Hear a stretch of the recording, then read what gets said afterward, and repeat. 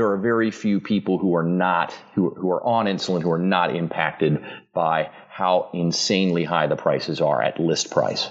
That was George Huntley. George has type 1 diabetes, is a former chair of the board at the American Diabetes Association, and a longtime diabetes patient advocate. He's also our guest on today's AFPA Patient Access podcast. I'm Ryan Gooch.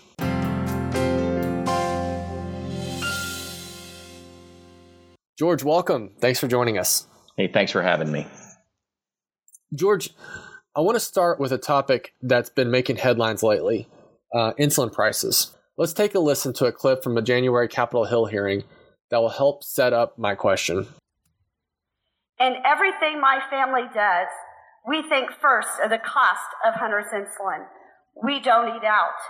I don't turn on the heat in our home.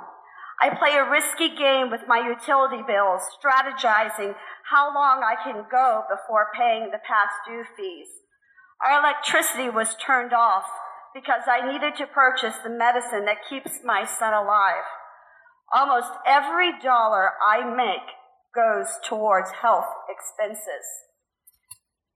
That was Kathy Segoe describing her family's financial sacrifices so they can afford insulin for her son Hunter, a person living with type 1 diabetes. How common do you think the situation that Kathy describes is for your friends and folks that you know that have type 1 or type 2 diabetes and they're on insulin? Sadly, it is very common. I hear this all the time, and it's you read about it in the papers. You have there are very few people who are on insulin who are not impacted by how insanely high the prices are at list price. So, George, in her testimony, Kathy also talks about her son's insulin cost at $1,700 a month, and that's with insurance. So that's clearly an unaffordable amount for many Americans. Can you share why this matters and why this is such an important topic?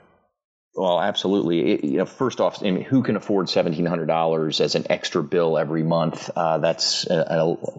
Some people can, and they're fortunate, but many, many, many cannot. Insulin is a drug that you need to survive. It is a disease that is a 24/7 management situation. So you have to manage your disease. You have to manage your blood sugar, take the right amount of insulins, check your blood sugar constantly, and make adjustments throughout the day. You never get a day off. You really don't get an hour off. You have to be careful even while you're sleeping. The ramifications of not taking your insulin, not managing your diabetes are quite serious and quite expensive. So you're looking at 2 to 4 times more likely to have a heart attack or a stroke. It's the leading cause of blindness. It is one of the leading causes of kidney failure. If you go to a dialysis ward, you will see a bunch of people with diabetes in the dialysis ward. If you're a person living with type 1 diabetes, insulin is not an optional medication. Absolutely not. It is not an option at all. And taking anything less than what you need is a serious problem. It's a serious problem. So when in Washington today, we hear a lot about, the rising cost of prescription drugs. And I know that the National Diabetes Volunteer Leadership Council, your organization, has really taken the lead in the insulin space to explain to the public, to employers, to policymakers, why insulin prices keep going up. Can you share your take on the players in this in the kind of insulin supply chain and define their roles for us, and maybe talk about something that's being talked about more now, which is rebates? Sure, I'd be happy to, because it's a major issue as causing the prices to be where they are. So the major players, and I'll talk about 3 of them. There's a couple other side players, but the 3 big players here, one are obviously the pharmaceutical company making the insulin. There's the insurance company that has the plan, or the employer if it's a self-insured plan. And there's this guy in the middle called a pharmacy benefit manager. Now, the pharmacy benefit manager is hired by the insurance company or the employer in a self-insured plan to create that formulary. That pharmacy benefit manager's job is to decide what drugs that insurance plan is going to cover. And so what they've started to do, specifically in the past decade, is they started to add rebates into their negotiations. Instead of negotiating simply on which is the best price net cost for that plan, which is what you would think their job would be, they actually started charging a fee to have access to the formulary.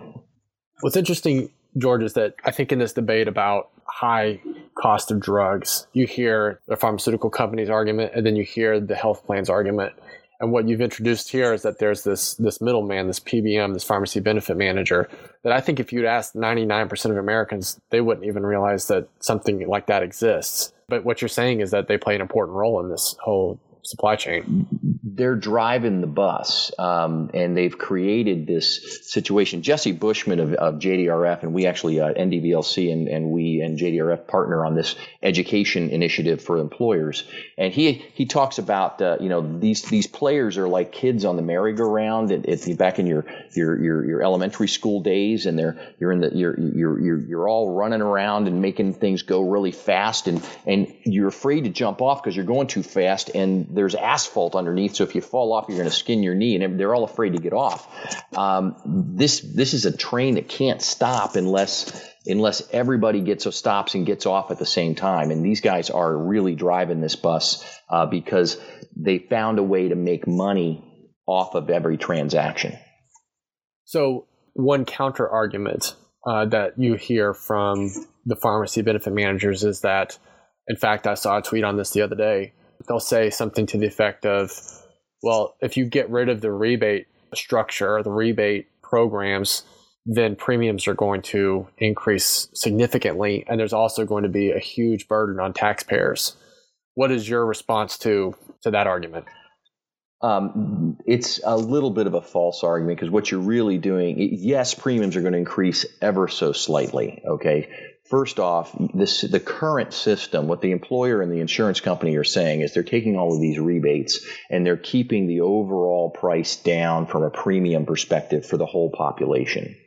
But what they're really doing is they're letting the chronically ill and sick subsidize the healthy, which is exactly the opposite of how insurance is supposed to work. So let's get back to the patient, because at AFPA, everything that we do is focused on what the patient experience is. So tell me, George, how are diabetes patients affected by everything that we're talking about here?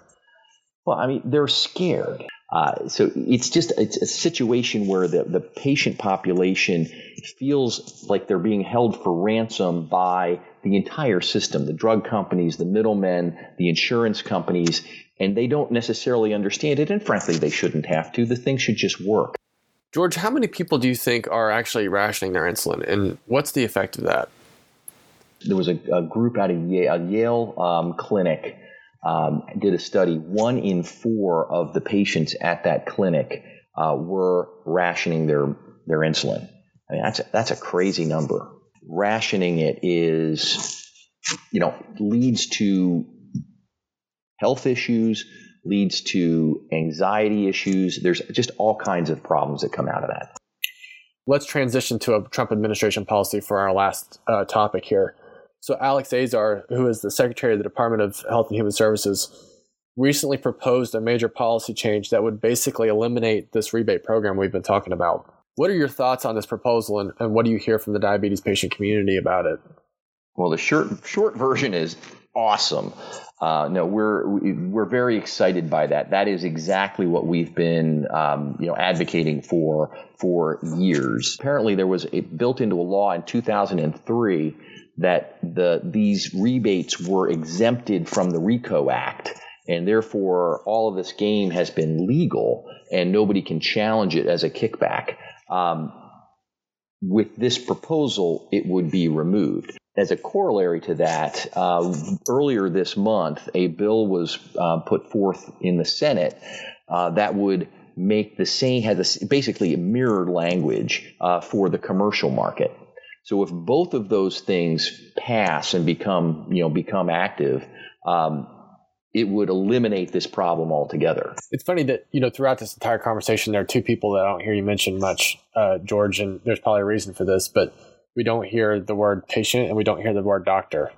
Correct. those two people are being left outside. They're out. They're not on the merry-go-round. They're outside the fence of the playground, looking in, trying to figure out why they can't play. They can't even get on the swing set. So, George, first of all, I want to thank you for helping cover a very complicated topic. I mean, I think that a lot of Americans today are very confused by what they hear. I mean, I think they hear that there are skyrocketing costs in terms of pharmaceutical products, and there's a blame game that's going on. But we really appreciate your perspective and helping shed some light on this really complicated process. So thank you for your thoughts today. Well, thank you for having me. We typically end each podcast with a lightning round of questions. So we want to do maybe 20 seconds and one sentence or so to answer each of the following questions. So I'm going to shoot these at you real quick, okay? Okay. All right. What's the last podcast, movie, or book that you downloaded? It would be a book called Game Changer by Richard Douglas. It's kind of a Michael Crichton like taking sci-fi a little bit to the next level. It's good stuff. You travel a lot talking about diabetes and its impact on Americans. What's the most common fact about diabetes that you find people don't know? They don't realize that it's not the patient's fault that they're sick. That's the number one, especially in type 2. Scuba diving or skydiving? Neither, but scuba. I would rather do that. All right. George, do you have a hidden talent? I am actually a singer-songwriter, and I have 5 albums up on iTunes and Amazon and digital distribution. George, thanks again for being our guest today on AFPA's Patient Access Podcast. It's been a pleasure, and I think we'll outro with one of your songs. So we're looking forward to that. That's awesome. Thanks a lot. It's been a pleasure, Ryan.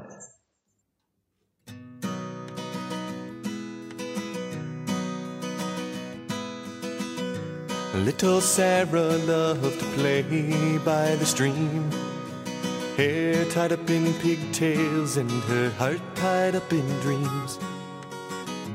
Just like any child of 10, her life was simple, full of hope and promise then. And her smile can light the darkest night, as she marvels at a butterfly in flight.